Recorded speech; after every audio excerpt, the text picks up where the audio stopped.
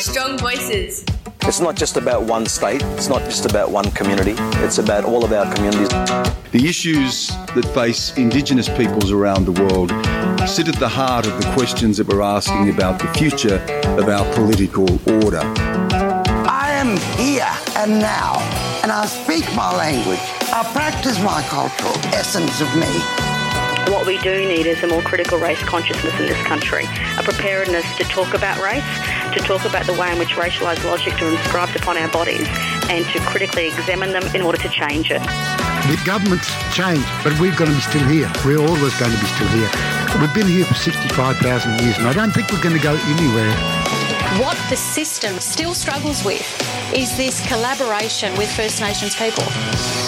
A strong voice is an Aboriginal voice. Hello, good morning and welcome to Strong Voices. Just first up, apologies for the technical difficulties that happened there with the news. I'm not sure why that one rounded out early.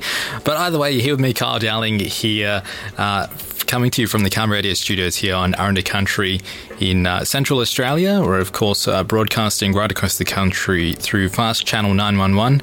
We're 100.5 if you're here locally in Alice Springs, right? Ken FM. And we're also, of course, coming to you via the Calm website at karma.com.au. We could obviously be coming to you overseas, potentially. A big good afternoon to everyone. Good morning, I should say. This Thursday, the 19th of September 2019. I'm your host for the program today, Kyle Dowling, and I'll be taking you up until 12 o'clock today. We're going to be hearing first up about a recent new opening here in Alice Springs of the new Headspace Centre. So we're going to be hearing from Roxanne this morning, who's going to be talking a bit about her role and trying to get more Aboriginal people involved in Headspace, whether that be, reaching out to the services if they perhaps may need some support, or, just to have that connection, or even to get involved in the services as well and looking to help support youth as well, aged between 12 to 25. We're also as well going to be hearing a report from The Wire, who recently spoke to Aboriginal artist, musical artist Thelma Plum. So she's going to be talking about her latest album that came out, a bit about the touring life and things like that, and just a bit about herself and her process in terms of working through music and stuff like that as well. And of course, as well, we've got the Desert Song Festival here in Bantua, Alice Springs as well. That's been running for a while now. So we're going to be hearing a bit about how that's been going as well here on Strong Voices this morning. And as per usual, as well, we will hear the latest in Aboriginal and Torres Strait Islander news from right across the country. We're going to be going to all that very soon. But first, here's a track from Dan Sultan.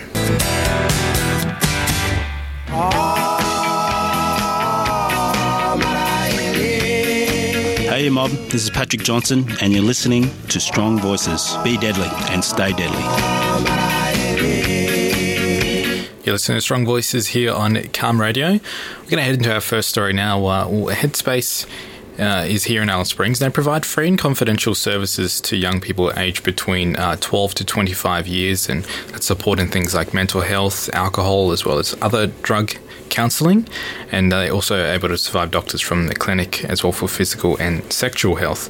Well, exciting news happened last week with the Headspace opening a brand new centre. We're going to be hearing from one of the workers from the centre now, talking a bit about her role in terms of working with youth, in particular Aboriginal youth, but also a bit about the opening and what that's going to mean.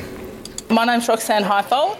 I'm an Aranda woman. I'm from here. My family ties are from here, my maternal family. I'm currently working at Headspace as the cultural advisor. I only started here about 3-4 months ago, so I came over from Congress originally. So if you don't know, Congress is the lead agent for Headspace. Yeah, so I've known about Headspace because previously I've worked on a project, a research project that required me to engage and work with some of the staff from Headspace. So I've known about Headspace.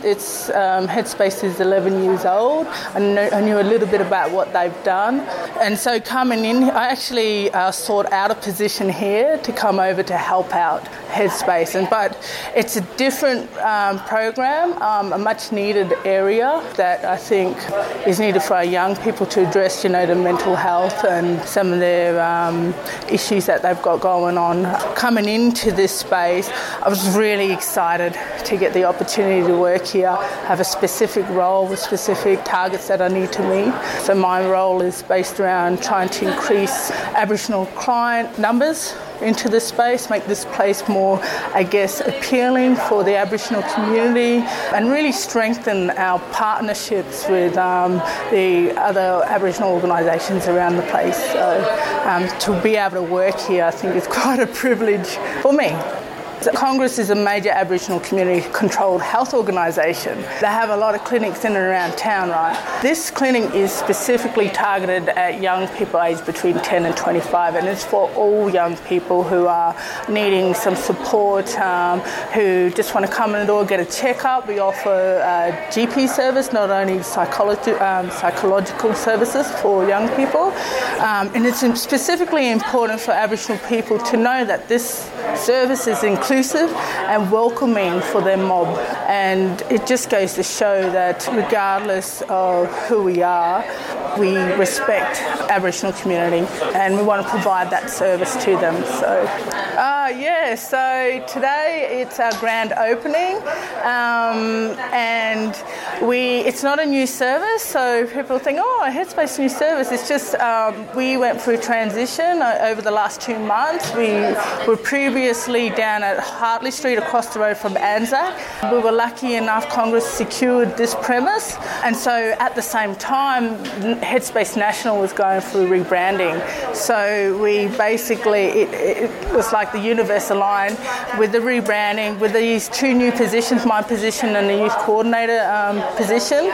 We looked at how we can transition over here to this new premise, but also look at how we can revamp and revive Headspace itself and promote it out there to the community. So it's kind of like a revival for our service, And the turnout was amazing, actually. You don't really know when you're planning for big events who's going to come along. You try and promote as much as you can in the community, be able to get the word out through word of mouth. We send out invites to our stakeholders. We were lucky enough to have the head of communications and marketing for Headspace National visit us. We sent a special invite and he came on behalf of the executive and the CEO, Jason Dathborn, just specifically for this event today. We had the executive team from Congress come down. We had a great turnout. A welcome to country by Mrs. Kumali Riley and also the youth reference group members were able to talk about, what this service is about from their perspective and why this service is important for all young people. I think the most important thing about today was the fact that it was opened and led by young people like myself and the youth reference group who were given that opportunity to do so. And that's kind of our mantra for Headspace. Headspace National is it's youth driven, it's youth centric, and it's if we're going to provide a service to young people, we make sure that we're getting that. We're aiming to do that with the advice and the input from young people. Today, Melanie Gunner, our community engagement officer, and I were given the opportunity to MC the event this afternoon, which kicked off at 3:30. And so we opened it up, did an introduction, acknowledged some special guests who came along, particularly, we had MLA Dale Wakefield down here, which was, for me, very exciting to have her to come along, the Minister for Territory Families. But also we had the youth reference group, like I said, talk about, what they do and why Headspace is important. Generally talking about mental health for young people because they too have used the services. And then we had Kumali do a welcome to country, which was really nice of her to do, and then followed by Sabella Turner, our cultural lead, talking about, who previously was in a similar role a few years ago with Headspace and talked about, why it's important for our mob to come down here, and it's a place for everybody. You get your health check. It's not a place where you go when you're ritter, or it's not a place that it's not to be shamed about. This is not a shameful place, this is young people's place, it's their health clinic. And then we tied up the ceremony today, and then we cut the ribbon, which was good. I personally didn't cut it, but the youth reference group members did. And then we opened up the centre for people to come in and have a look and see what this place is all about and how fantastic it looks. And then we had cut the cake then. Oh, the painting outside. It wasn't created by myself. The idea didn't definitely come from me, so it was prior to me coming on board. Melanie did an activity with some of the young people down the Todd Mall, and I think it was earlier on this year. The painting's about our hills here through the gap, and she did connect the colours to the numbers, and the numbers had specific reference to them for young people to reference. Like what I understood was that, say for instance, the colour green was about if you were a young person, you were born and bred here, go and paint in that green hill tree or something there. So, but what really that activity was about, what we were trying to achieve was uniting young people together, coming together, using art as a way to express their feelings, have an opportunity to sit down and have a talk and a yarn with one another. And yeah, we run a few activities like that here at the Headspace. So we're always wanting young people to come along and give us some great ideas or sign up to our youth reference group so we can pursue ideas or activities like that. So the youth reference group has been operating for a number of years now. It is basically a youth reference group made up of young people from in and around town. You don't necessarily have to have come here to wanting to register. And what they do, they meet up every 6 to 8 weeks, and it's important. It is a mandate actually of Headspace to get that input and advice from young people about how do we make this service more youth friendly, how do we include young people, basically get their advice and opinion. And so Melanie's in charge of that. I am wanting to establish an Aboriginal youth reference group. My background is, my interest is in that. I tried to get that up and running while being at Congress, but I know now I'm in a better position to do so here. The Aboriginal youth reference group will be a bit more specific around the needs of Aboriginal young people, and then how do we make this space more culturally respectful and appropriate for them to use our services. So that would be specific for them, and hopefully I'll kick off in the next couple of weeks. But the youth reference group, they're pretty vital and important to telling us what we should do about our service and how do we get out there and get them. And also they take part in the events and they help run with the events. So they're pretty important groups. There is no other service or program provider in Alice Springs that has an Aboriginal youth reference group specific with all members Aboriginal. And I know that because I've looked into it. And if we do get one, it'll be first of its kind for particularly Headspace and for Congress. The group is about enabling young people giving them an opportunity to come to a space that they feel welcome, that they can take on leadership opportunities, provide them with that capacity building for them. We want to grow them so that they feel comfortable, and we can upskill them and give them leadership skills so that they can be recognised as up-and-coming leaders, get them involved in community events like we do with the youth reference group, offer them opportunities to, attend training or go to conferences and actually promote on that level our services. So also it's an opportunity for them to provide feedback through Headspace up into Congress as well. So, there's a lot of focus on early childhood and there's a lot of focus on the elder population, but there isn't much around town, and it's a much needed area to focus on for young Aboriginal people. So if we are successful in getting this group together, they will be well sought after, and but we definitely want to support them through this and upskill them and be they are our next leaders. So that's why it's important to have an Aboriginal youth reference group. So from what I understand in my role, particularly, the social issues, I would say there are a lot of issues that are facing young people, issues that are part of just growing up, issues that are unique and to Alice Springs for them.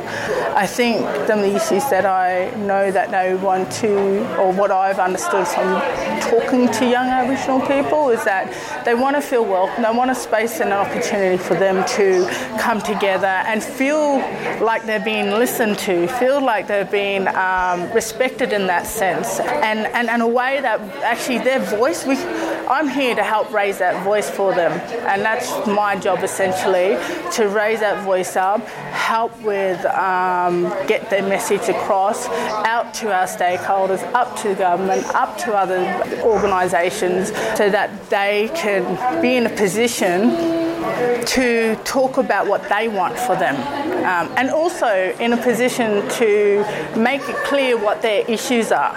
Because what I've seen for a while now is that there's a lot of conversation and decision making made on behalf of young people, but without their input and without their guidance. And that's what we need to know from these young people. Well, how can we better understand your issues, and how can we better support you to come forward and move on and just come up with ways that we can support them. So it's really up to them what they identify and how we can help them.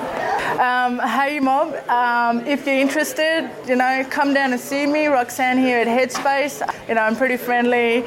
You can come along, come and talk to me about anything really. I mean, you don't necessarily need to come in and see the GPs or the psychs and that. You can come and chill out or come and sign up if you really want to make a difference, if you really want to talk about what's on your mind. Let's come together with other like-minded young people and make a difference through that way. So there's no shame. There's no shame in talking about mental health. There is no shame in owning your health problems or issues, or even being able to help yourself, and there's no shame in, talking to anybody about it. There are services out there. There are people that actually do care for you. So, just think about that. You're not alone.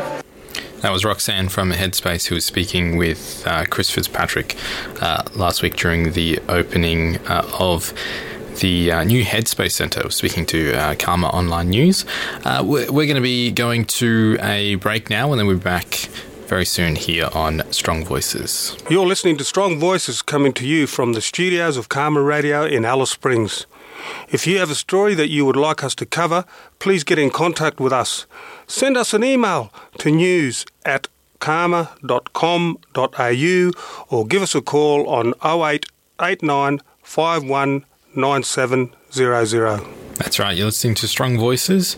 We're going to head into our next story now. The Desert Song Festival 2019. This year was the 7th festival and saw singers and musicians, choirs and audiences from Alice Springs, Central Australia, all coming together with visiting musical artists presenting a series of events that showcase incredible musical talent. Festival director Maurice Stuart joins Karma's Paul Wiles. And welcome back to the program. Well, the 2019 Desert Song Festival has come to its conclusion. Maurice Stuart is the festival director. He joins us live in the Karma studio. Maurice, another successful festival. Yeah, thank you, Paul. It's good to be with you and your listeners. Great year. I think from the time we started, we've had really good festivals. I think sometimes great festivals. But this one this year has just been off the charts. Everyone who was involved has said that. Listen, audience, so many performers. Yeah. Maurice, I'd just like to, we were just talking off air, but your journey in Central Australia, just tell the listeners, I mean, you're not a newbie at this, you've been coming backwards and forwards. The journey, tell us about it. Well, I think in 1995, I went up to Yuendamu with my daughters, some young people from Melbourne, because we had some friends who were working up there and we wanted to visit them, but also, actually, you're probably young, Liam Campbell was one of them. just left school, and we went up to visit him and to visit some teachers who were working there. But Barb had travelled through the Kimberley the year before, and she was particularly keen to make connection with... Your wife? My wife, Barb, yes. She was particularly keen to make connection with people in the desert. And that was an incredible experience. And our daughters came back. Of course, one of them lives in Alice now. Another one did her teaching practice there. And Barb, over many years, ran what I could only call cultural learning tours, bringing up women, families from Melbourne to go out bush and just sit down with the old ladies, the elders. She had talked to them about this idea. Can I bring some friends up? She said, we're not coming up here to do anything. We just want to sit down and listen and learn from you. That's an interesting story in itself. Yeah, I mean, bearing in mind that you and your wife, I don't know how long you'd been living in Melbourne at that stage, but you had been living in London. Yeah, ours is an interesting story. I come from South America. I lived in London for 14 years. Met Barb in London. We got married. We had 3 children. We lived a couple of years in New Zealand, and in the late 70s we moved to Perth because I was a youth work sort of professional, and I had some work there, and so she came home, and then we eventually moved to Melbourne a few years later. And I mean, when I arrived in Australia, the first thing I did was I started reading sociology, Humphrey McQueen, the great Australian stupor, Manning Clark, and as much Aboriginal text as I could, because I just wanted to know what this country was about. You get one narrative if you read certain things, and you get a different narrative if you actually dig deep. So, yeah, it goes back to when I first arrived in 1978. But our association with Central Australia that's since 1995, and we've just continued that association ever since. Our purpose was never to come and fix anything, tell people how to sort their problems out. I think that's very arrogant, and actually, if I may say so, it's one of the main reasons for public policy failure. But anyway, we wanted to make friends, basically, and we've made a lot of friends over the years, in the context of which we've been invited to share struggles, and as you do with friends, that's what happens. And I think we've been a lot more effective. I think Barb and I have saved the government a lot of money by just listening to people, and if they want some support from us, bringing our skills to bear on that, and they've taken the lead in changing things and solving their own problems. I guess we got skills in removing barriers and things like that. But so that's been part of our association. As you know, over the years we've gone from the Walpuri connection to connection across Western Island, the Pitjantjatjara, Majara, Pinnapi Lurja, because of the invitation of those people for me to work with them as a musician, something I never thought would be as effective as it is in opening up Australia to the Aboriginal story, the real story of resilience and strength, rather than the what I call the propaganda of focusing on real problems, but you just making those problems define Aboriginal people. Maurice, you do live in Melbourne, and obviously you're walking in many different worlds with many different people. A few, yes. But the journey, your journey of learning and your learning of Aboriginal culture and knowledge over that period of time, and then you're down in the city and you're engaged in conversations with non-Aboriginal people. Yes. What's gone wrong? What's gone wrong? I call it the original sin. We have a problem in Australia of not facing the dark bits of our past, and the Aboriginal people are right when they talk about invasion and lack of treaty and lack of agreement, lack of recognition. Those aren't points that we need to argue. They're facts, And I think our refusal to engage in the process of truth-telling and truth-learning is making us sick. We're not going to solve the Australian dilemma until we deal with that reality. And it's no good saying we didn't do it. We didn't do anything to anyone. We benefit from it, mate. We benefit from that original injustice. And every generation needs to recognise that and do something to redress it and put it right. Do you understand what I mean by we benefit from it? Yes. We do. Our lifestyle now is built on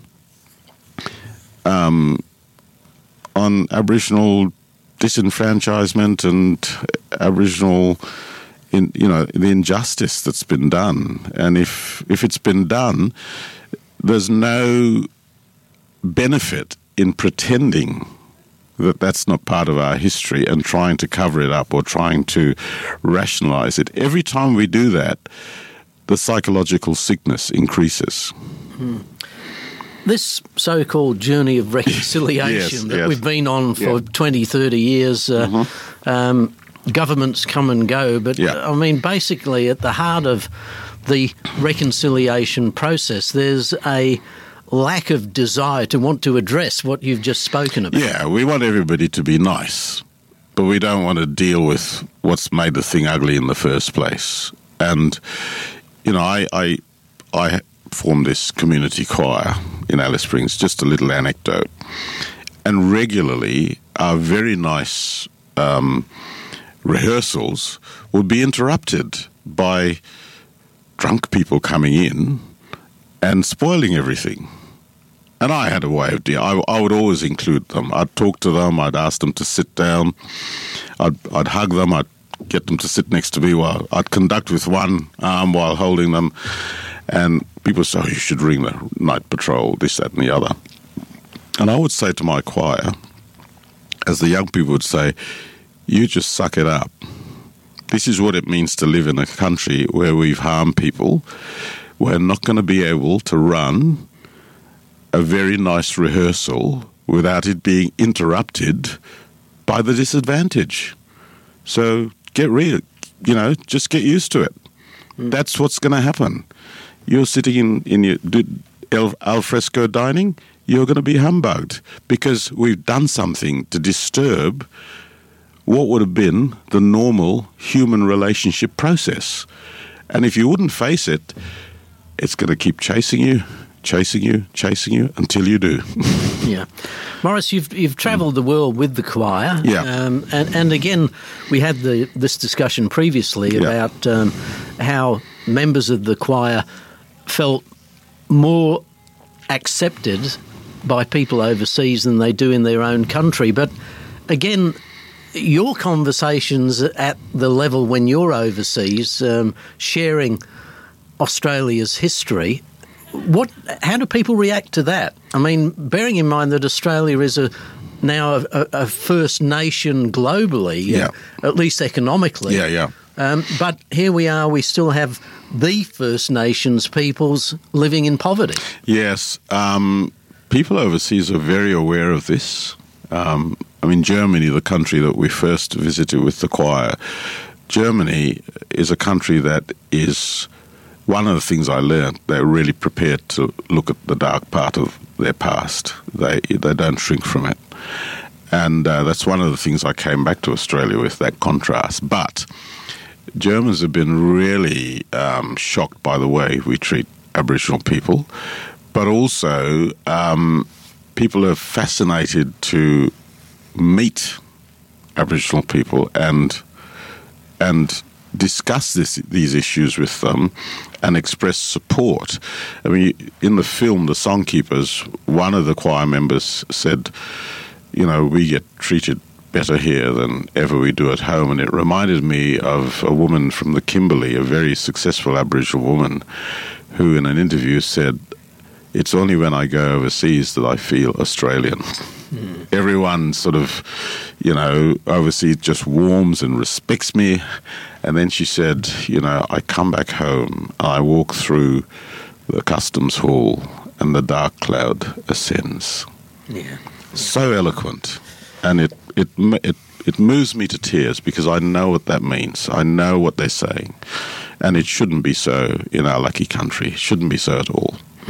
We should be so proud that we are inheritors of a human history of 60, 70,000 years, of people who learnt the smarts of how best to live in a country like this for 60, 70,000 years. And in that human history is the wisdom, the capacity of resilience that we're not learning from, and we're the poorer for it. We're good at a lot of things, and it's a wonderful country, but this thing is at the heart. It's like a festering sore, and we have to deal with it. Morris, you're an educated man, you're a global citizen. When we talk about cultural knowledge, virtually since colonisation, the colonisers have viewed Aboriginal knowledge as being pretty second-rate. I mean, what is there to show for the knowledge? Now, I'm interested in your connection at the grassroots level. Yeah, well.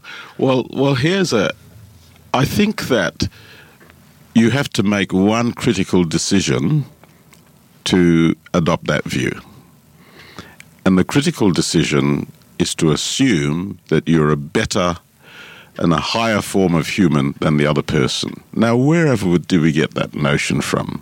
It's utter nonsense. You know, I don't want to say that I'm a paragon of great virtue, but it has never occurred to me.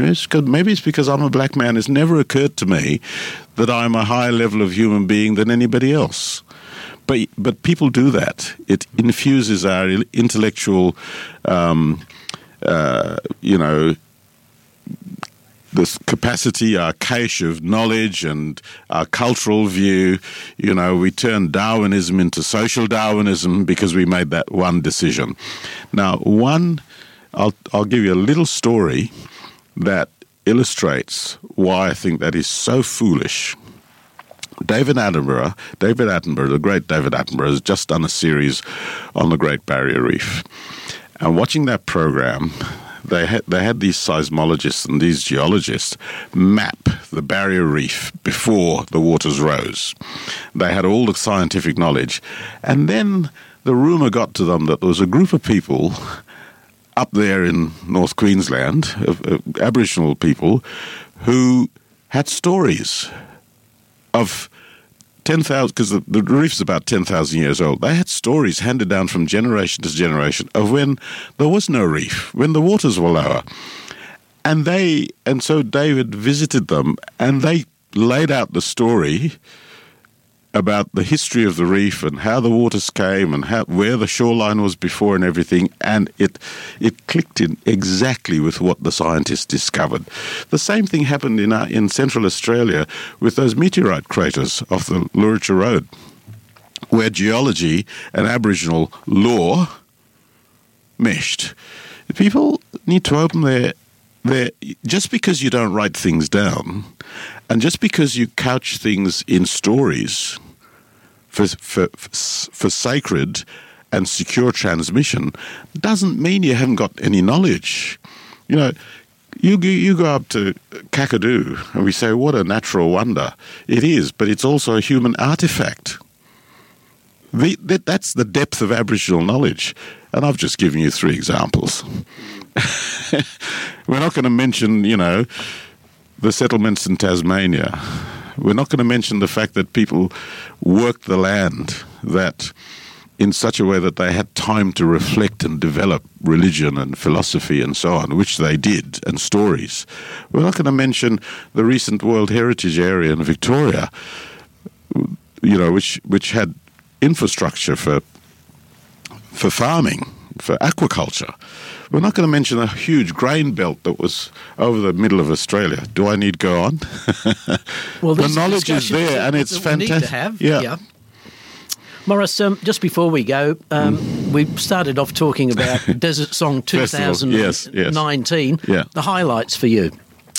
Look, it's the International Year of Indigenous Languages. We had choirs from South Africa singing in Zulu.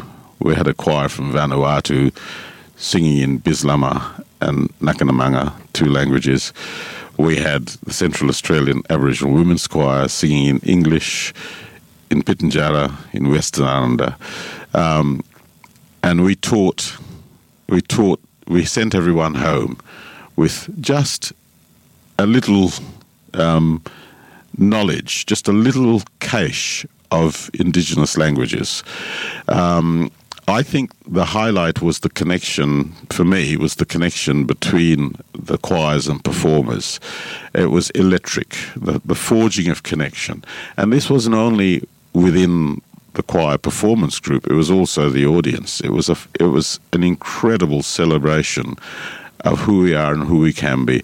But there was another highlight too, and that was the invitation from this group led by the retired Melbourne judge Peter Vickery, Recognition in Anthem, to premiere a revision of our national song. And it's a draft, but it's an amazing opportunity that we had to premiere this, and I think it captured the nation's attention.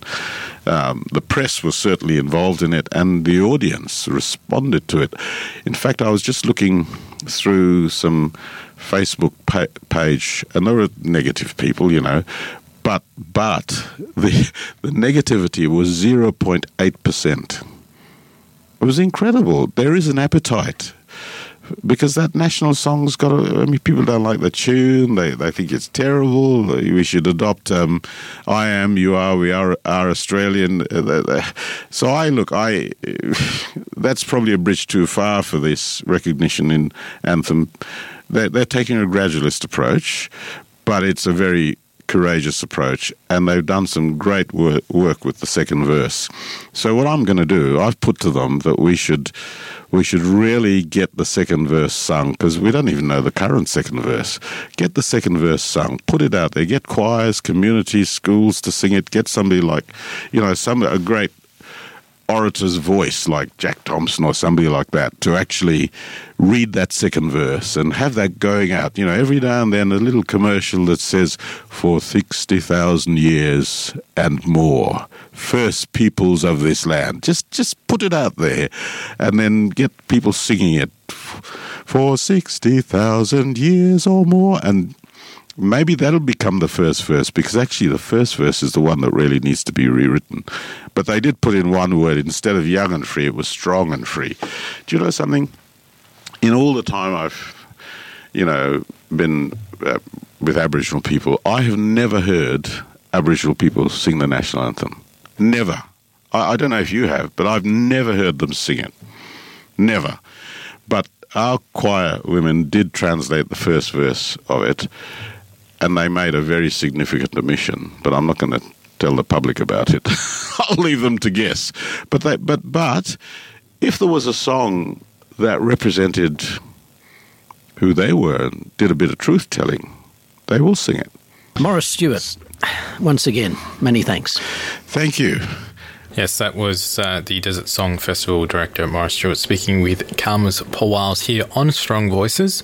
We're going to head to a track now, and then we'll be back with the Aboriginal and Torres Strait Islander news from across the country. What's up? You're listening to Strong Voices on Karma Radio. Well, now it's time for the Aboriginal and Torres Strait Islander news from across the country. I'm very happy to welcome into the studio Karma's Powwows. Good morning, Paul. Good morning, Carl, and good morning, listeners. Well, I understand the story you've got for us this morning is with regards to talking a bit about the coverage of Aboriginal stories in mainstream media, Paul. That's correct. Labor Senator Pat Dodson has taken a swipe at the mainstream media for poor and overly negative coverage of First Nations issues. Despite a proliferation of Indigenous media organisations since the 1960s and their role in changing mainstream attitudes, the Senator says he still wonders whether much has changed. Senator Dodson, Yauru man from Broome, launched the National Aboriginal Press Club in Canberra yesterday. He said that there's always been in the mainstream media a fundamental bias against Aboriginal stories, and there's a maxim in the game that black stories don't rate. Mainstream media really need to come to a better understanding of Indigenous cultures and their rich histories. They need to appreciate that Indigenous voices are valid and alternative. Senator Dodson mentioned a study that found mainstream reporting of Indigenous Australia was increasingly focused on violence, conflict and corruption, and often appeared unwilling to engage with complex issues. He rejected the assumption that bad news stories perform the best. So we will see if we can't find Senator Pat Dodson's address to the Aboriginal Media Association, which is a new formation of a new body. We'll try and find out some of the details around that, but also see if we can't catch up with Senator Pat Dodson to share his thoughts. Definitely would be interesting to hear them. Well, on that note, Paul, thank you so much for quickly joining us for the news from around the country. Thank you. Hi guys, this is Dan Sutton and you're listening to Strong Voices on Karma Radio. We're going to head into our final story of Strong Voices now. Following the release of her new album, her debut album, I should say, Better in Black, Indigenous artist Thelma Plum is now going to be taking to the road as she goes through a range of different upcoming tours that she's got on live shows across the country. She's covered themes throughout her music such as racism, sexism, as well as things like heartache, and through her sort of personal journeys going through life. The Wire's Nahum Gale spoke with Thelma Plum and files this report. I take a lot of my inspiration from stuff that's happening in my life. I sing a lot about my trauma and a lot about growing up and a lot about my personal experiences. So I feel like that's when most of my inspiration comes, just from, my day-to-day life. Do you find your heritage as an Indigenous Australian woman something that inflames the empowerment behind your music? Absolutely. It very much does. I sing a lot about what that looks like for me, being an Aboriginal woman in this country, and what that feels like and what that looked like growing up for me. And yeah, I can't really escape that. That's who I am. I'm an Aboriginal woman, and I guess that comes out in my music because that's who I am. From Better in Black, what specific record do you reflect on most as a sentimental standout? One of the songs that is dearest to me that I've written is Homecoming Queen, which is on the album. I wrote that about growing up in this country and what that looked like for me and what that felt like, and it not being that easy, not having people that looked like me represented in mainstream media. So I feel like that's probably the song that I hold in the highest regard out of all of the songs I've written. Better in Black appears as the title of your single, your album and your tour. So what makes that a crucial song for yourself? It's a song that's about empowerment, and I remember writing the song and then just being so sure that that's what I wanted to call the album. I think it represents me as a person, and so I wanted that to kind of be the main focus. Being on tour now, do you feel like life on the road is more fulfilling in ways of songwriting?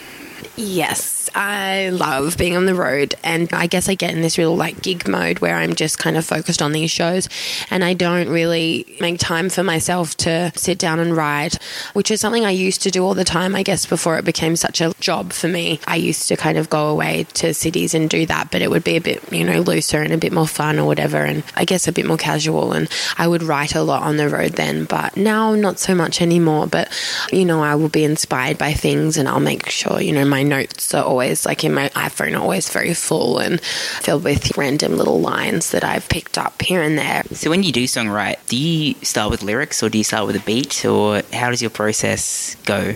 I guess I have a melody in my head, and then I'll kind of sit down on the piano or with the guitar and then figure out what sounds good with it. But often, maybe I'll be playing guitar and we'll find some chords that I really like, and then we'll make a melody to that. Or if I'm co-writing, with someone else, and say a producer, and they might have a beat already, and, I'll come into the studio and just sing something on top of the beat that's already existing. I actually don't have a favorite way either. It always just kind of changes all the time. So sometimes for 3 months, I will write mostly piano, or sometimes I'll write to beats and stuff like that. So it just really depends how I'm feeling. Where's your favourite place to play in Australia? When I play in Adelaide, everyone's always really respectful and really nice, you know, in the audience. I find whenever we go anywhere, most other places in Australia, everyone just gets so insanely drunk.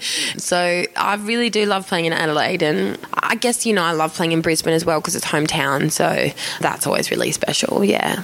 Having worked with artists like Paul Kelly, is there any future collaborations you'd like to get under your belt, and for what reasons would that be? I have a very long list of people in my phone that I want to work with. I don't even know where to begin, but I guess like a dream collab would maybe be like Mark Ronson. I feel like that would just be like a dream, but I just have so many people that I want to work with. Out of all your favourite albums, what album could you not live without?